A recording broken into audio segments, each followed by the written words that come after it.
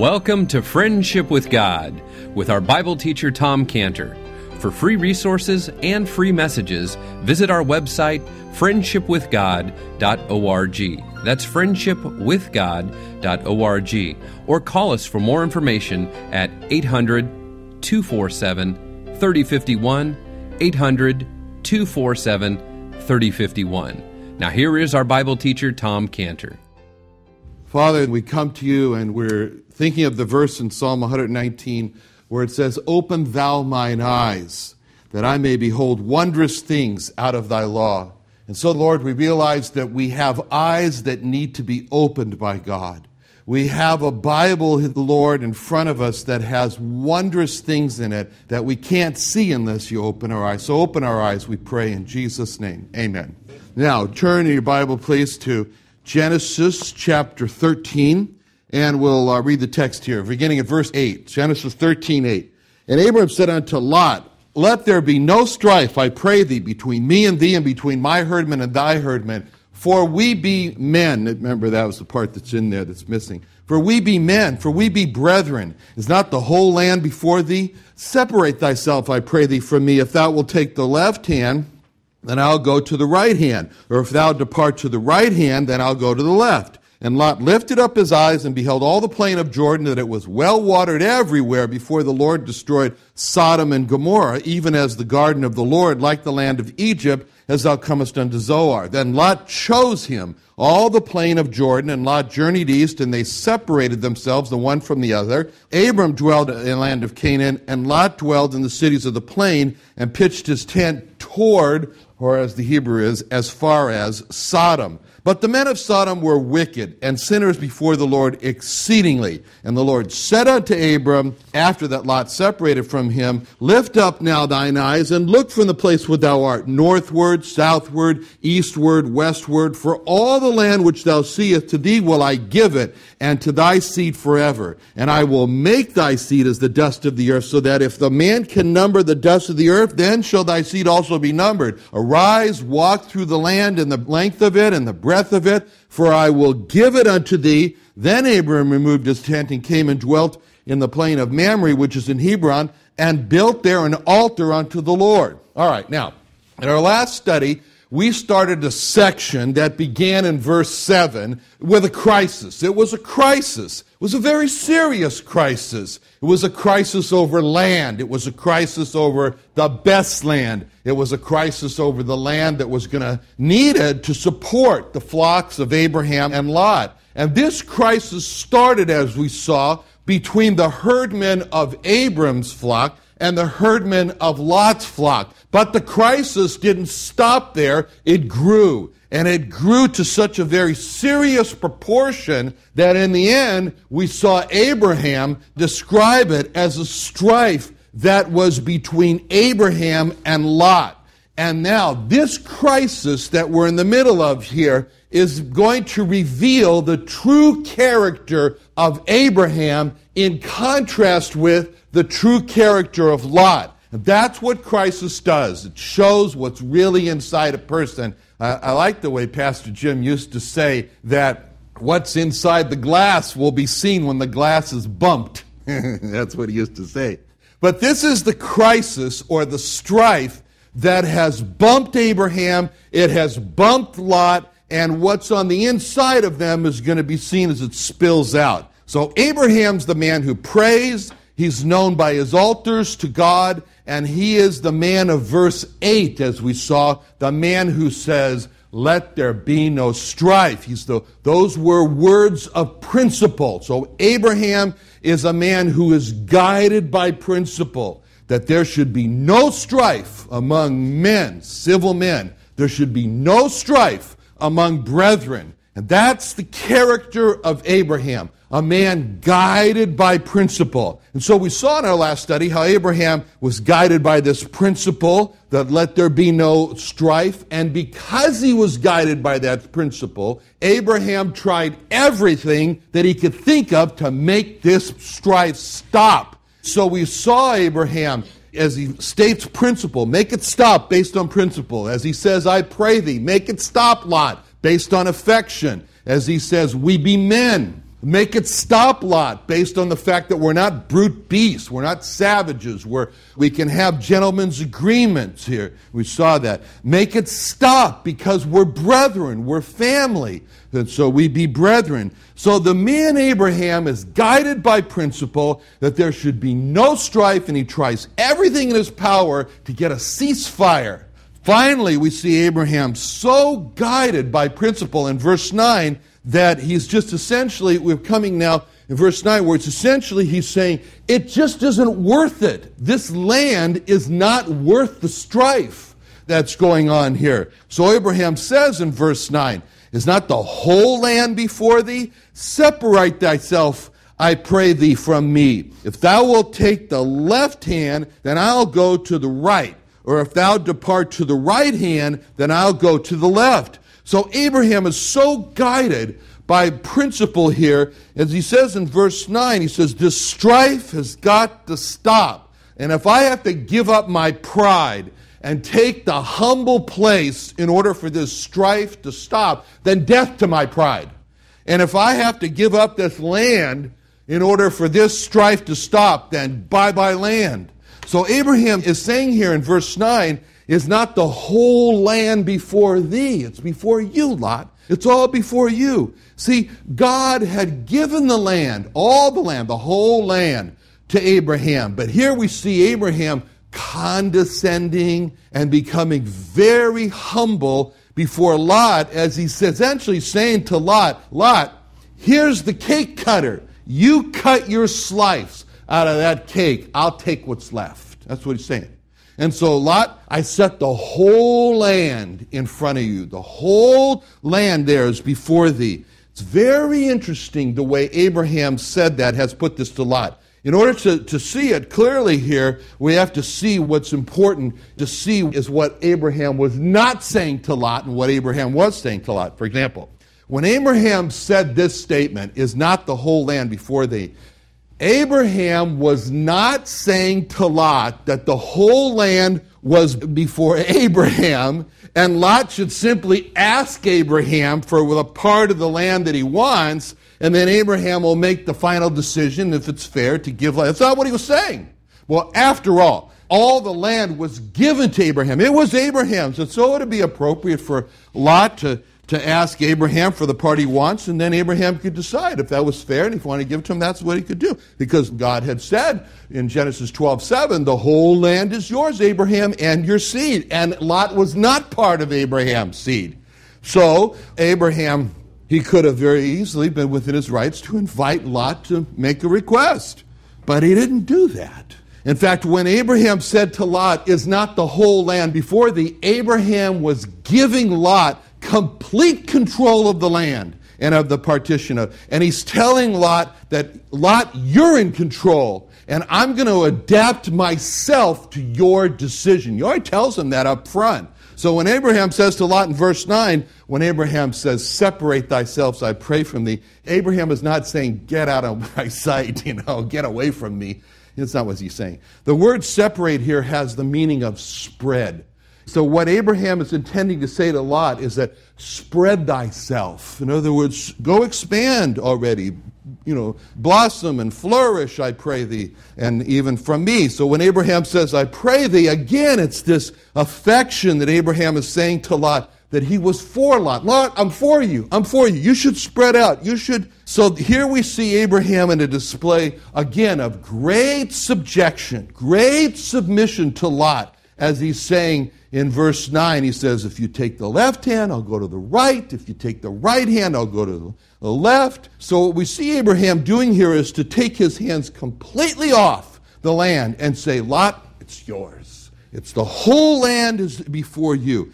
That took a big man in Abraham to tell Lot that. In other words, Abraham was saying to Lot that he could choose, Abraham, I'll take what's left. And so when we're wronged, the first thing we think of is our rights and what was taken from us and how unfair it all was. And it's just not easy to do what Abraham did. It's not easy at all. And how could Abraham do it? Because he knew that God did not want there to be a fight between him and Lot. And he did that because he's guided by this principle in verse 8, let there be no strife. So for Abraham, when the glass was bumped, what spilled out was principle and humility and condescension. See, Abraham, he makes this big choice here. He could have put Lot in his place. He could have told Lot what land he could take for his flock. And in that way, Abraham would have conquered Lot and his ambitions and all that, and put him in his place. That was one choice that Abraham, but Abraham made another choice. And instead of conquering Lot, Abraham conquered his own pride. And he yielded to Lot in order to keep the peace between them. So what Abraham did was exactly what it says in Matthew 5:38 through 42, when it says, when the Lord Jesus Christ said, you heard that it's been said, an eye for an eye and a tooth for a tooth, but I say unto you that you resist not evil. This was evil, what Lot was up to here. And so the Lord said, you resist not evil, but whosoever shall smite thee on the right cheek, turn to him the other. Also, if any man sue thee at the law, take away thy coat, let him have thy cloak also. Whosoever shall compel thee to go a mile, go with him twain. Give to him that asketh, and for him that would borrow of thee, turn not away. Now, by contrast of Abraham, what we see in Lot when his glass is bumped, what we see spilling out is Genesis 13:10. And Lot lifted up his eyes and beheld all the plain of Jordan, that it was well watered everywhere before the Lord destroyed Sodom and Gomorrah, even as the garden of the Lord, like the land of Egypt, as thou comest unto Zoar. So Abraham looks at Lot and he says, let there be no strife. And by contrast, Lot does not look back at Abraham and say, yeah, we shouldn't have any strife, but Lot looks at the land. He looks at the land. And there's something about that phrase in verse 10 that just sums up Lot, where it says, Lot lifted up his eyes and beheld all the plain of Jordan. See, that phrase just sums up what charms Lot in his life, what's charming to him in his life. And because it was what he saw with his eyes, that phrase shows the contrast with Abraham. See, Abraham was charmed by what he saw in his heart. What he saw in his heart, there was strife, and there should be peace. It's charmed him to have peace, see? But Lot, he was charmed by what he saw. Lot was charmed by what was physically beautiful, the outward. Now, if Abraham's a man who's guided by principle, Lot is a man who's guided by sight. So with Abraham's offer, Lot says to himself, oh, now we're talking. This is Lot. He said, this is my lucky day. You know, he's saying, an opportunity like this comes around once in a lifetime, and you betcha I'm going to take it. I hear opportunity knocking, so step aside, Abraham. And as I open the door, I got a lot of choosing to do right here now. So with an offer like this, I got to make a very careful choice. And he couldn't see all the land, so, there's some survey going on in his mind.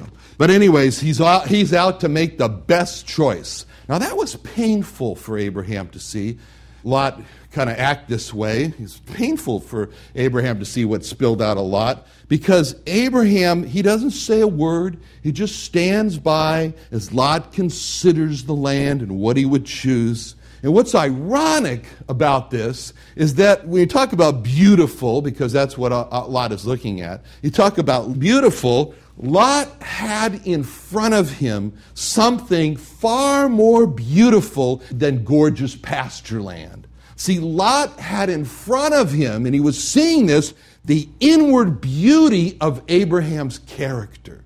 He had in front of him a beauty that was described, if you like to turn to this very important verse in Psalm 90, verse 17. Psalm 90, 17, it speaks about this beauty that's here, and it talks about it, and it says it like this.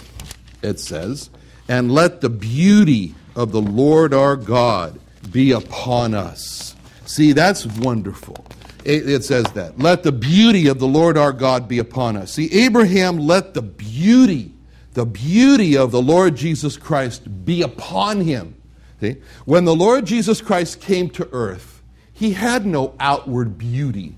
As it says that in Isaiah 53:2. It says, for he shall grow up before him as a tender plant, a root out of a dry ground. He hath no form nor comeliness, and when we shall see him, there is no beauty that we should desire him. So he's described as, the Lord Jesus Christ is described in his outward appearance as a man in whom there was no beauty that anyone should desire him. That's the case. So what beauty of the Lord Jesus Christ did Abraham have upon him? It's the beauty of the Lord Jesus Christ which is described in Philippians 2. That's beautiful. When it says there, Philippians 2, 5 through 8, let this mind or this attitude be in you, which was also in Christ Jesus, who being in the form of God, thought it not robbery to be equal with God, but made himself of no reputation, took upon him the form of a servant, and was made in the likeness of men, and being found in fashion as a man, he humbled himself and became obedient unto death, even the death of the cross. So Abraham had let the beauty of the Lord Jesus Christ, or the mind, or the attitude of the Lord Jesus Christ be upon him, or in him, and that's the same beautiful mind or attitude that we're called to have. It says, let this mind, let this attitude be on you, be in you. So the Lord Jesus Christ, he's equal to God, because he is God. But when he becomes a man, he became a man, and he made himself, when he became a man, of no reputation. You know, the reputation of man compared to the reputation of God means this is no reputation, right? And he did that. And so when the Lord Jesus Christ did that, it was beautiful. It was just beautiful when he made himself of no reputation. That was the beauty of the Lord, making himself of no reputation. That beauty of the Lord Jesus Christ was on Abraham, when, like the Lord Jesus Christ, he made himself of no reputation. The Lord Jesus Christ was God. He made himself man. That's no reputation. Abraham had the reputation of being the owner of the land. The God-given land was given to Abraham. And so he was the owner of the land. But he says to Lot, he says, the whole land's before you. So he makes himself of no reputation. He no longer has the reputation being the owner of the land. He steps aside when he says, it's not the whole land before thee. The Lord Jesus Christ made himself of no reputation in order to bring us peace with God. Abraham makes himself of no reputation in order to be, let there be no strife between himself and Lot. When Abraham made himself of no reputation, not demanding his rights, then he let the beauty of the Lord Jesus Christ be upon him. And that's what we do when we make ourselves of no reputation by not demanding our rights in order to keep the peace. And when we make ourselves of no reputation like that, then the beauty of the Lord Jesus Christ is on us, like it was on Abraham. Now the second sparkle of the beauty of the Lord Jesus Christ is in verse 8, where in Philippians 2:8, where it says, he humbled himself. He humbled himself, and he became obedient unto death, even the death of the cross. Now, when the Lord Jesus Christ humbled himself and became obedient unto death, that was beautiful. That was beautiful. He made himself of no reputation. When he was made into a man, that was one sparkle of the beauty. But when he humbled himself unto obedience, it's one thing to be made a man. It's another thing to, as a man, become obedient and humble himself to obedience, even the death of the cross. That was the second great sparkle of beauty. He humbled himself. So he was beautiful when he humbled himself into obedience and dying on the cross. That humility was the beauty of the Lord Jesus Christ. That beauty of the Lord Jesus Christ was on Abraham when he, like the Lord Jesus, humbled himself. He did not have to accept the land that Lot left over to him. Lot took the best. It says he took all of it. He took all the plain of Jordan. That was the best. And he could have said, Abraham could have said, now wait a minute. He could have said to Lot, now wait a minute. That's just not fair for you to take all the best land. He could have done that. But Abraham restrains himself and he humbles himself as he says to Lot, right up front, before Lot even makes his choice, he says, Lot, you take the right hand of the land, on the right hand, I'll go to the left, and the left and the right. He says, I'll take whatever's left over even before I know what's left over. See, that's the humility in Abraham. The Lord Jesus Christ humbled himself when he became obedient to death on the cross in order to save us from our sins. That was beautiful. Abraham humbled himself in advance. He told Lot that he would take whatever was left over in order for there to be peace. He humbled himself. That was beautiful. And when he did that, the beauty of the Lord Jesus Christ was on Abraham. We humble ourselves when we accept what is unfairly given to us in order to keep peace. When we do that, the beauty of the Lord Jesus Christ is on us. See, there was a beauty in the Lord Jesus Christ, but it wasn't an outward beauty, as we already seen. It wasn't a beauty that was seen with the eyes. It was a higher beauty. It was an inward beauty. It was a beauty of character. It was a beauty of making himself of no reputation. It was a beauty of humbling himself to death in order to save us. That was a beauty that God the Father proclaimed about from heaven when he breaks through the cloud and he speaks in Matthew 17:5, and he says, "This is my beloved Son, in whom I am well pleased. Hear ye him." See, that's God the Father looking at the beauty of the Lord Jesus Christ, and he can't stand it, and he has to speak so that we can see that. There was a beauty in Abraham, but it was not an outward beauty seen with the eyes. It was a higher inward beauty of character, beauty of the Lord Jesus Christ that was on Abraham.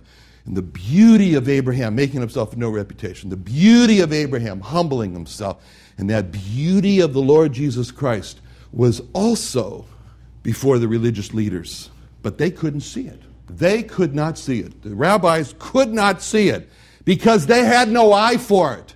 They had no eye for the higher inward beauty of character. They despised, they rejected him. As it says in Isaiah 53:3, he is despised, he's rejected of men, man of sorrows, acquainted with grief.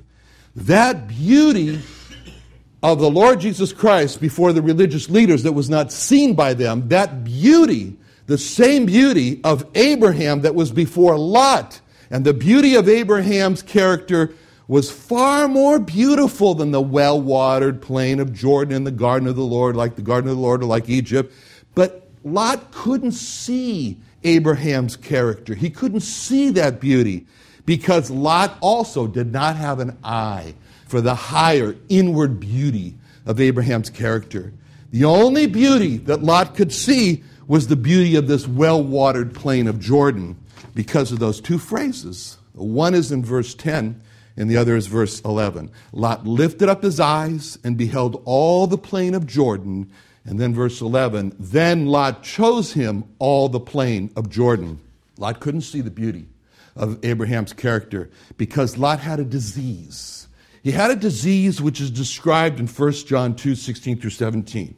For all that's in the world, the lust of the flesh, the lust of the eyes, and the pride of life is not of the Father, but is of the world. The world passes away, and the lust thereof, but he that doeth the will of God abideth forever. So verse 10, when Lot says he lifted up his eyes and beheld the plain of Jordan, we could put in this word, he lifted up his eyes, and he only beheld the plain of Jordan, because he had this disease, which is called in 1 John 2:16, the lust of the eyes.